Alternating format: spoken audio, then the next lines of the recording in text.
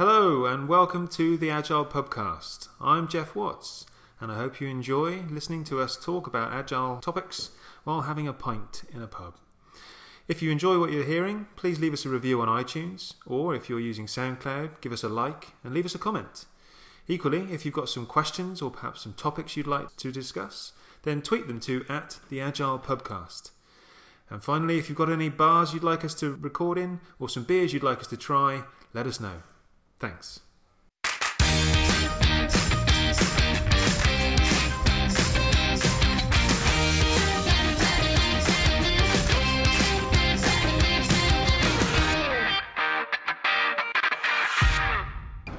Hello everybody. Hello Jeff. Hello Paul. London Village again. Yeah, I'm sure people will be able to hear we're outside today. The ambience of the London street. We're actually on a street in London, outside a pub in the drinking area. You hear people jovially laughing. Yes, laughing at my jokes I haven't told yet. It's 5:30 in the evening and a lot of people coming out after a day in the office. It's Argyle Street in London. We're at the Argyle Arms. It has a little bit of history, doesn't it? There is, and I should really know that now.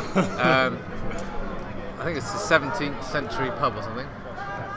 I'm looking for inspiration. We'll update. But no, there was what I found was interesting was there's this rumour of a secret tunnel between this pub and a London theatre. Now I'm going to take a guess that London theatre is the Palladium. If I'm going to point here, so this is purely for Jeff's benefit, not for you podcasters. For our TV viewers. I'm pointing to the Palladium. Can you see the Palladium down the street?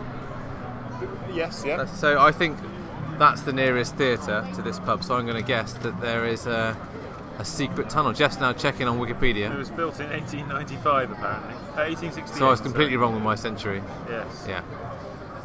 It's a listed building, Grade 2 listed public house. Yeah. And it's on the Campaign for Real Ale's National Inventory of Historic Pub Interiors. It's very traditional. Is it Art Deco inside? I wouldn't have a clue, but it's very pleasing on the eye. Yeah. Very pubby pub, I would say. Pub. And I bought you Mortimer's cider and a lemonade chaser. And a lemonade chaser.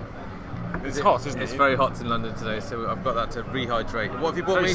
Sensible drinking policy. That an SDP, as my friend Dan would call it. Is it an SDP? A sensible drinking policy. What pint of ale have you got? I've got one that's called Absolutely, and it's made by the Madness Brewing Company. Right. And so I don't know much about it, never seen it before, but as you know, when I see something new, I try it. So what have I got? Well, you bought me. Oh, you're going to tell us? Hold on a second. So it's not particularly strong or offensive. It's very subtle tang, almost nutty in a way. It's drinkable, room temperature, not cold. I would have probably preferred a colder drink today, but it's nice. What would you score it out of 5, Jeff? Out of 5, 3 1/4. Oh, that's very specific. And you're drinking Mortimer's, which I know nothing about, but it was the only cider that I could see on tap from the part of the bar that I was at. And I'm going to say it tastes of apples. I'm going to say it's a dry. Is it dry? I don't know. Genuinely don't know anything about it. Dry cider, very nice. Dry cider, it was alright, is it? Anyway, we haven't clinked. Oh yeah. To Howard. Cheers, mate. To Howard. I always think of Howard when you do that. So yeah, it's summer. Officially, summer has now started in England. This is always traditionally, for me, I'm talking as a trainer now, a very quiet time. Yeah. This week will be my last training course till September. Yeah. Generally, just people don't. I mean, I get inquiries and I get have conversations, but generally people don't book anything with me purely because people aren't in the office. Well, that's it. More people are away, aren't they? It's holiday time, I suppose. School holidays start soon. End of July. Yeah. My kids break up next week, I think. Do they? Yeah. So people off for school holidays, summer holidays abroad, things like that. So yeah, I guess the office is quite a disrupted place. A lot of scrum teams. It must be a nightmare for. Well, what I remember it was a nightmare to schedule. We used to have I remember in Nokia we had the old days of paper on the walls. Yeah. With a little calendar marked out, and you had to like a register. Yeah. You had to tick the days you were in, tick the days you were off, and then you get to July and August, and like teams. It's a nightmare. Obviously, you still got to run sprint planning, but you just half the team are there. Well, yeah, you're kind of running at 50 mile an hour instead of 100 mile an hour, aren't you? Yeah. Driving on single carriageway roads instead of motorways. Well, that raised a few problems with that. Just thinking back to Nokia now, that always raised a few problems with us. Lack of T-shaped skills. Yep.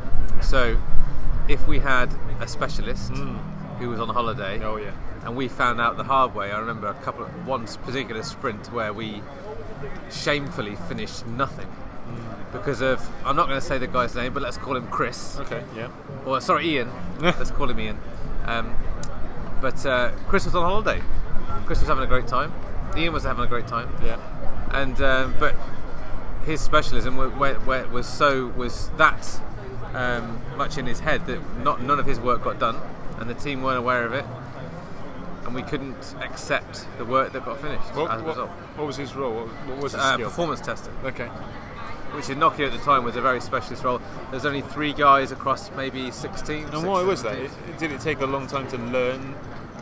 It was quite specialised. He was a contractor as well. Yeah. So not necessarily incentivised to share his no, skill set. not paid to. It wasn't in his remit. So yeah, it was just quite tough to explain, and also teams didn't. We generally quite developer heavy in those teams.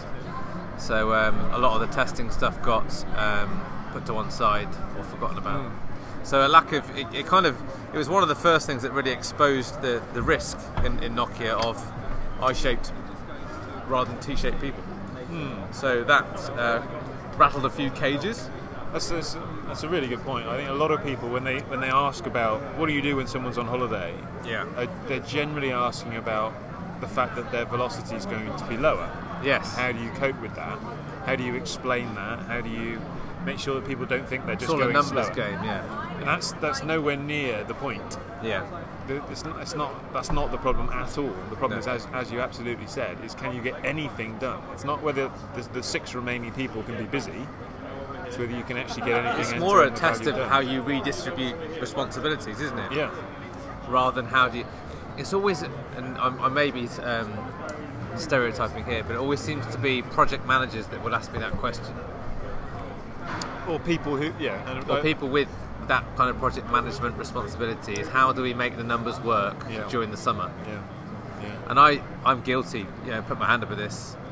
In the early days, I'm talking about Fast Track now, BT. We did a terrible thing, Jeff. You must remember this. We used to during the summer we had 6-8 week sprints. Okay. Do you remember this? Yeah.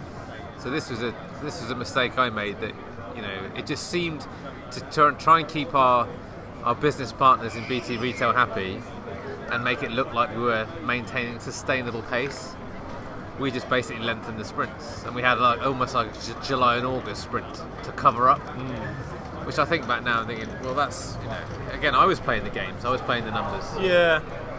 And practically, if you're unable to get anything done, then even though you are having 4-week sprints or 2-week sprints, you're not. If you're not getting it done. No, if you're faking it, yeah, I agree. So, is there any real difference between saying we're going to have a 2-sprint sprint? Yeah. Well, this was slightly different because we were still able to get stuff done, right? But we were able to get less done. Okay. Just less developers, less people in the teams. Yeah. And it's and people are always, even in courses now, people still ask me that question. Say, what should we do if the team's going to be away? What should we do? Christmas is another time of year, isn't it? When people are off, Easter, any holiday season, and you find that. Well, I don't know. I found that there was a real pressure on people. People felt really bad. Some people did anyway. For going on holiday, and I remember a couple of guys at BT who said, "Don't worry, my phone's going to always be on. I'll always be checking my emails. I'll be away with the family, but you can rely on me." Yeah. So I don't want to rely on you. That's not what we want. That's a sticking plaster. That's a bottleneck. We don't want that. But. I remember hearing a guy called Richard Sheridan talk. I've mentioned his name before. This was in New Orleans. With him? Huh? Had a dinner with him. Have you? Yeah. When was that? That was in Berlin. He's the owner of a company in the States. Can't remember the name of the company. But he's written a book, and he was at the reverse keynote. I've mentioned his name before. Like I say, it's an old podcast book mentioned it, but they have a policy in his company and it's quite strict on if you're on holiday, your phone is off, and your emails are turned off, and it's kind of written into your job description that you don't do those things. When you're on holiday, you're on holiday. He's a very nice guy. They do tours of their office. That's right, yeah. And they have like a creche in the office where the young mums can bring their kids in and things like that. Return to work policy. Where was I? Can't remember. What were we talking Seasonal velocity, yeah. Christmas, yeah.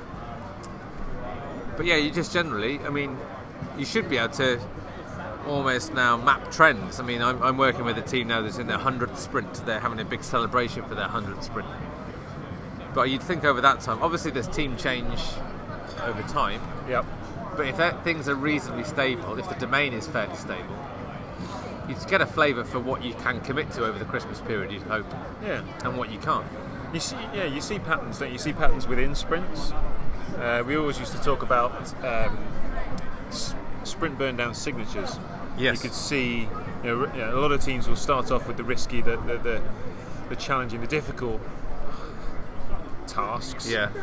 And so their actual work remaining would be quite high at the start of the sprint, but then they'd nail those, and then they'd have the easier stuff later on, and then they'd catch up, and that would be relatively normal. No one would panic when after 4 days they still had 95% of the sprint left, because they knew that's how they worked. Other teams would be very different. But you also get signatures. The longer a team stays together, you'll see that over time as well. So maybe January, December, July and August, relatively low velocity, but the other months are a lot higher. Yeah. And I think that's a lot of, for me at least, what the empirical nature of Scrum should give us. We should be collecting a lot of data points a lot quicker, so we can learn about what's normal, what's right. Yeah. And when we should be making risky decisions and when we shouldn't. For instance, do you really want to be putting in a release of software over the Christmas period? Or on a Friday. Or on a Friday. Never release on a Friday. That's my mantra these days. So yeah, why would you why increase the risk at times when you are? I say it all reflects back to the how rounded that team is. If they've got a sense that everyone feels responsible, then they probably wouldn't mind.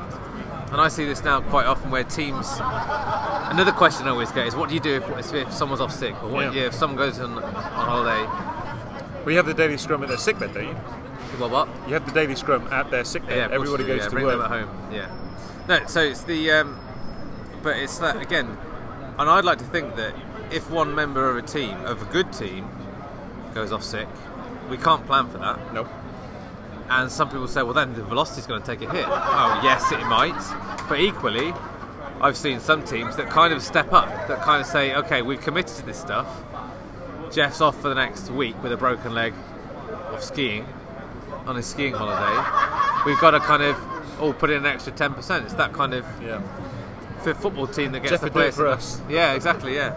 So, well, that's what I'd like to think does happen, rather than just teams the best teams do. Playing the velocity game. The teams that are relatively demoralised will see that as an opportunity for an excuse, right? Yeah. Well, we couldn't succeed because Jeff didn't manage to get off his island or whatever. Yeah. So that's why.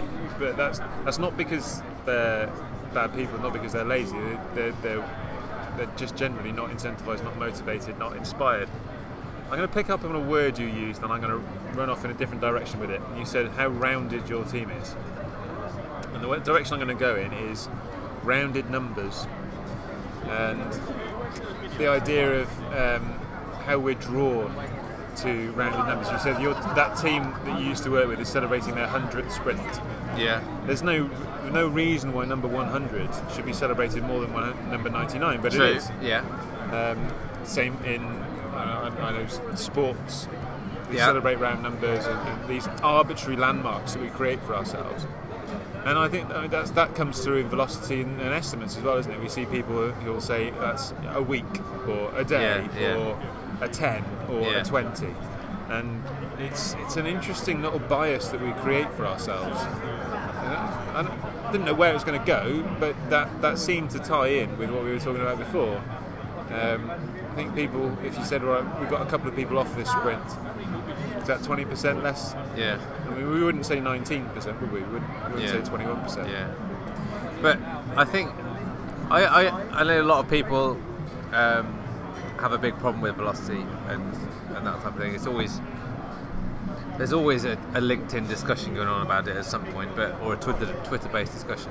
But I think there is a place for it. I mean, don't get me wrong. I see teams that do use it very well, to use it to their advantage, and scaled scrum implementations that are using it well, and are getting a lot of value. Where the teams don't feel they're being played off against each other, or where the teams don't feel that it's a metric that changes their pay grade or anything like that. If it's just a way to try and form some sense of trend or of moving forward, I think it can be quite a positive thing. But equally, I can see the counter argument, which is if it's used as a whip, then it can be quite damaging. Yeah. Personally, I'm a fan. You like it? Yeah. Call me old-fashioned. Quite like it. I like the idea of knowing what I'm capable of. I like the idea. I still remember now. But maybe this is just me, the kind of person I am. I like a game, but the idea of this sprint, planning game, as it was called in XP. Yeah. I like the idea that I can see how well I'm doing and how well I'm improving, and I can make some changes and then see how it affects things. I just like it. But then I never really was one to get sucked in by the games of the organisation in many ways. Yeah. So I suppose it's easy to say these things if you're not too worried about getting sacked. I had this conversation with a group I was working with recently abroad, and how they were struggling with something. They wanted to make a change, and they said, but the problem is the person who has the authority to make this decision, they won't want to hear this. No. And it's just, we won't be able to do it. I said, well, you will. Yeah. But I also know that it's easy for me to say, because I was the kind of guy that went down to PC World, bought a machine on a company credit card, illegally put it on the company's network to say to the customer, you can have this feature now rather than wait 6 months for the new server. And because theoretically, of course, that would never actually happen, Jeff. Oh, I think we're past the statute of limitations now. But for me, I had no fear of losing my job then. I was young, I didn't really have a problem with it. There's more at stake, isn't there? Yeah, and I didn't really think it through. Yeah. I just thought, this makes sense, I'm going to do it. And I completely get that not everybody can act like that. Yeah. But velocity is very attractive to a lot of people. So what I've just noticed you've got a symbol on your shirt. What's this, an elephant balancing on a is that a volleyball? I thought you'd know that, Jeff. Is it Kabaddi? I don't This is a Coventry City emblem. Oh, really? Yeah. What's elephants got to do with Coventry? I don't know. But it's all over the badge. It's what it has been for hundreds of years. I was really hopeful there that because you see an elephant balancing on a ball, it's a good sign of agility. Yes. I thought maybe there was a hidden message there that I was not picking up on. Yeah. No, there isn't. No. And what's on its back? We'll have to put a picture. That's a castle. That's a castle, is it? I think so. Okay. If you say so. It's a Coventry City football badge, everyone. I'm a loyal Coventry City fan. I was born in Coventry. Yeah. We'll go and see them next year. They'll be playing Cheltenham. They'll be playing low-level Division 2 football. Okay. So what else goes on in summer? Things get hot. So what about dress code? Ooh. The first time in 12 years, maybe 15 years, I was asked when I went to work somewhere. I was asked to comply with the company dress code. I didn't know companies still had dress codes. I suppose they do. I mean, I'm not someone to turn up in a mankini or anything, but generally for a training course. No, it was a coaching. Coaching engagement. Yeah, coaching engagement.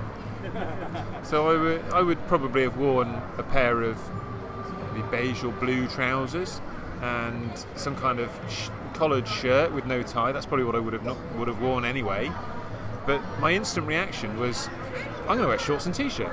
Yeah. No one tells me what to wear. Yeah, to rebel. Yeah, that's just my instant reaction. But then I thought better of it. Interesting, because Jeff, well, the background is Jeff and I are here to do a course for the next couple of days, but I actually thought about texting you today saying, really want to wear shorts, because I knew it was going to be hot. And I would be, for one, now the summer months are here, I am much more comfortable in short trousers. Yeah.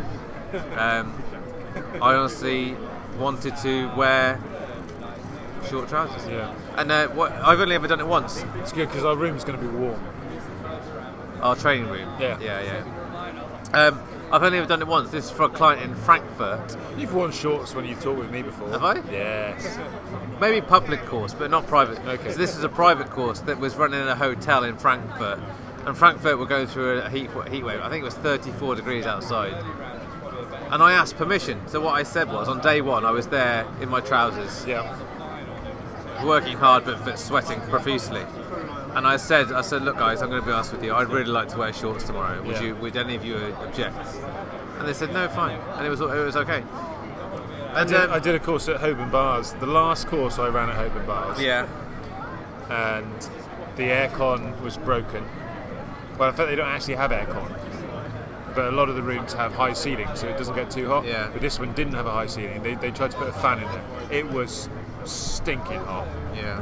And I was drenched after half an hour. Yeah. And the fan was just blowing hot air around the room. Luckily, I had my suitcase with me, and I went and put some shorts and t-shirt on. I said, look, sorry guys, but I'll faint if I don't. Yeah. I was dehydrated. But interesting, there's no... I think whether this is urban myth or not, people can verify this and tweet in if you know the answer to this. But I heard, urban myth or not, there was no upper limit to working conditions that you can... So you can't complain for health and safety reasons, for instance, that the room is too hot. Really? There's a lower limit, apparently, okay. But there is no upper limit. Did you see... This is related. Did you see the story about that school in Exeter where the boys wore skirts? Yes. So my son went to a school where he wasn't allowed to wear shorts. No, it was the other way around. He wasn't allowed to wear trousers in the winter. Yeah. And we complained to the school, and they said, no, that's just our policy. And so, well, girls are allowed to wear trousers in the winter, so why aren't boys? And for anybody who isn't aware, there was a school in Exeter that some boys were. It was very, very hot, very, very hot, and the boys wanted to wear shorts, and the teacher said no. It's not part of the school uniform. So, of course, a skirt is part of the school uniform. So a class of boys turned up in skirts to prove a point, which really aligns well with my rebellious streak. I was really quite pleased with that, which then caused the school to reconsider their anachronistic policy. It's a good word for a Monday afternoon. I should Google that afterwards. Old-fashioned, out of date. Okay. I think. Yeah. So, it's dress policy. I don't know where I'm going with this, but you asked permission. I think that's an interesting one. Do you think team members should ask permission of one another about their dress code? It's in a team. Yeah. Or do you think it should be corporate set?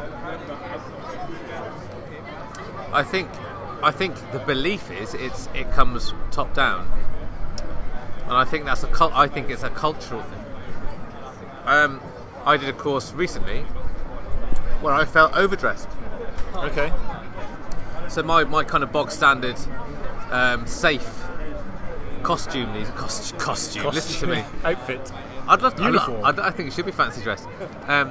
We should do fancy dress scrum training. Anyway, I'll be Luigi. Mario and Luigi. No, but my outfit that I wore was kind of bog standard chinos, and it was hot, so it was short sleeved collared shirt, but I'd say 50% of the room were in shorts. Yeah. And I felt, and t-shirts.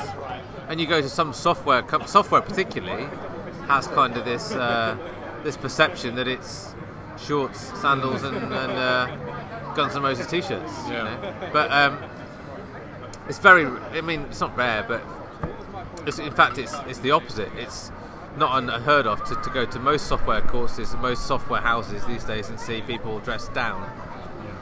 And I think people need to feel back to how does this affect teams.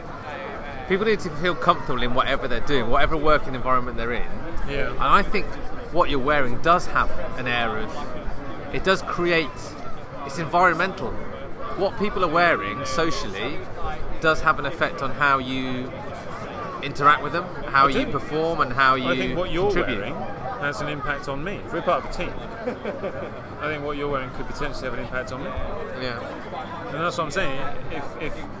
If we're part of a team, should we be conscious of the impact of what we are collectively agreeing? It could be potentially one of the norms. I'm not saying I see that a lot. I've seen a couple of teams who almost had their own team uniform, where they had their sort of their team shirts with the team names on. I think there's a sense of identity if those things match, and even if they don't match. I'm not talking about matching shirts, but even if we have an agreement on what's acceptable, that's kind of a match, isn't it? Yeah. That's kind of an agreement that we have. Setting the standards. I think it can be quite. That can be quite a bonding thing. If you find there's things that you agree on, there's commonality. There's common agreement. I think that can be a benefit. Yeah, and don't get me wrong, listeners. I'm not advocating for losing your individuality in everybody at all. I think there's a good balance there. I'm probably coming across as quite contradictory in many ways, encouraging individual rebellion, but also looking at the team and a common view. But I think the culture of the company will probably be the underlying value behind it as to how much is tolerated. Here's a tough one. Yeah. Personal hygiene. Oh, okay. So especially in July and August, where it gets a bit hotter, doesn't it? Yeah. And team, I think every organisation has come across something similar, where there are people with differing standards of personal hygiene. Personal hygiene, yeah. And which is potentially exacerbated in an agile environment where you're expected to work literally and physically closer to one another. Yeah. I think this is potentially again a balance of your right to be who you are, but also keeping up to the standards of those around you, being conscious of your impact on those around you. Yeah. You ever had anything like that? Oh yeah. And you've got to be careful that it doesn't become a way of alienating people.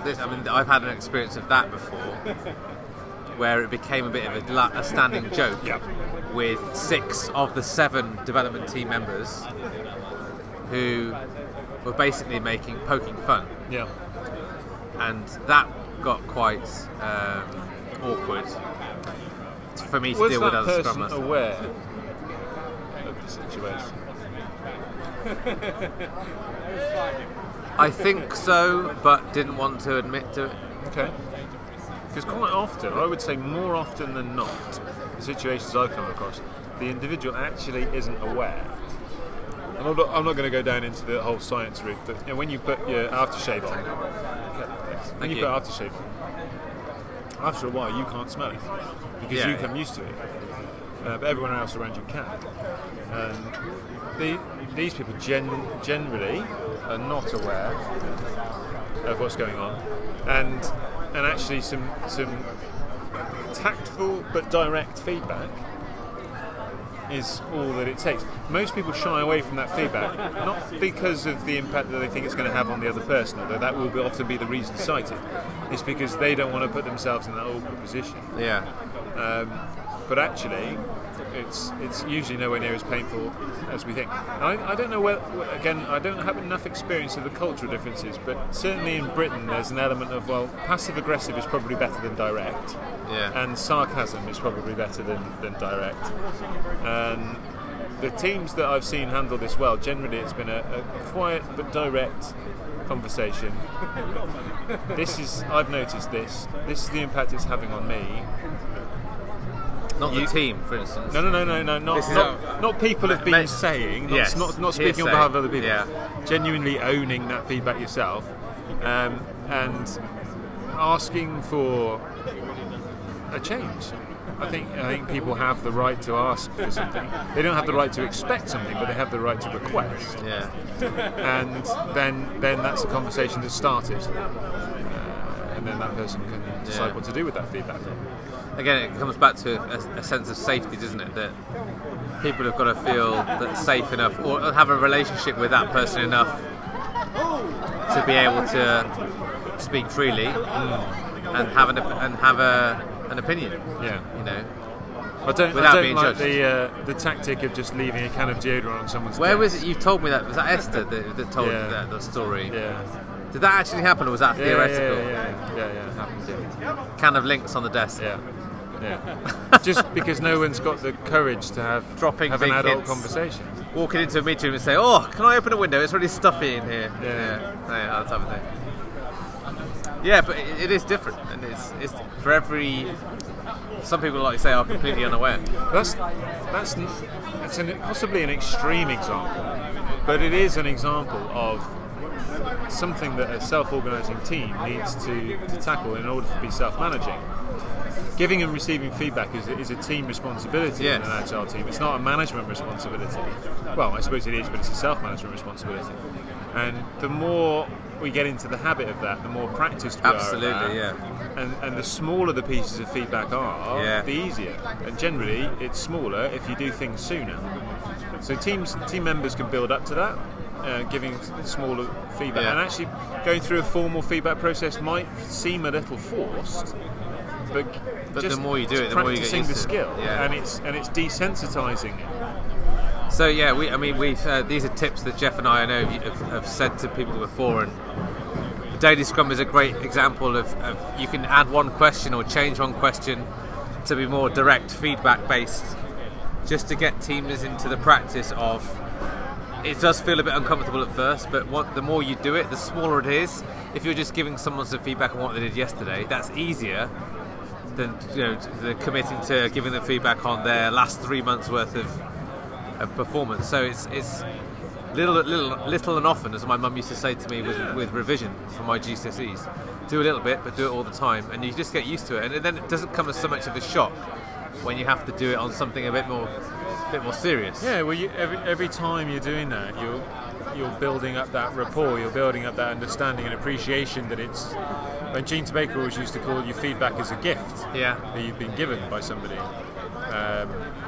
as long as it's done with good intentions, then you can see it that way when it's not as personal, it's not as big, and then it's something you start seeking out before it becomes too big. Ask for feedback. That's something I used to do quite a lot. I'm going to try something new here. I'd like your feedback on it afterwards. So.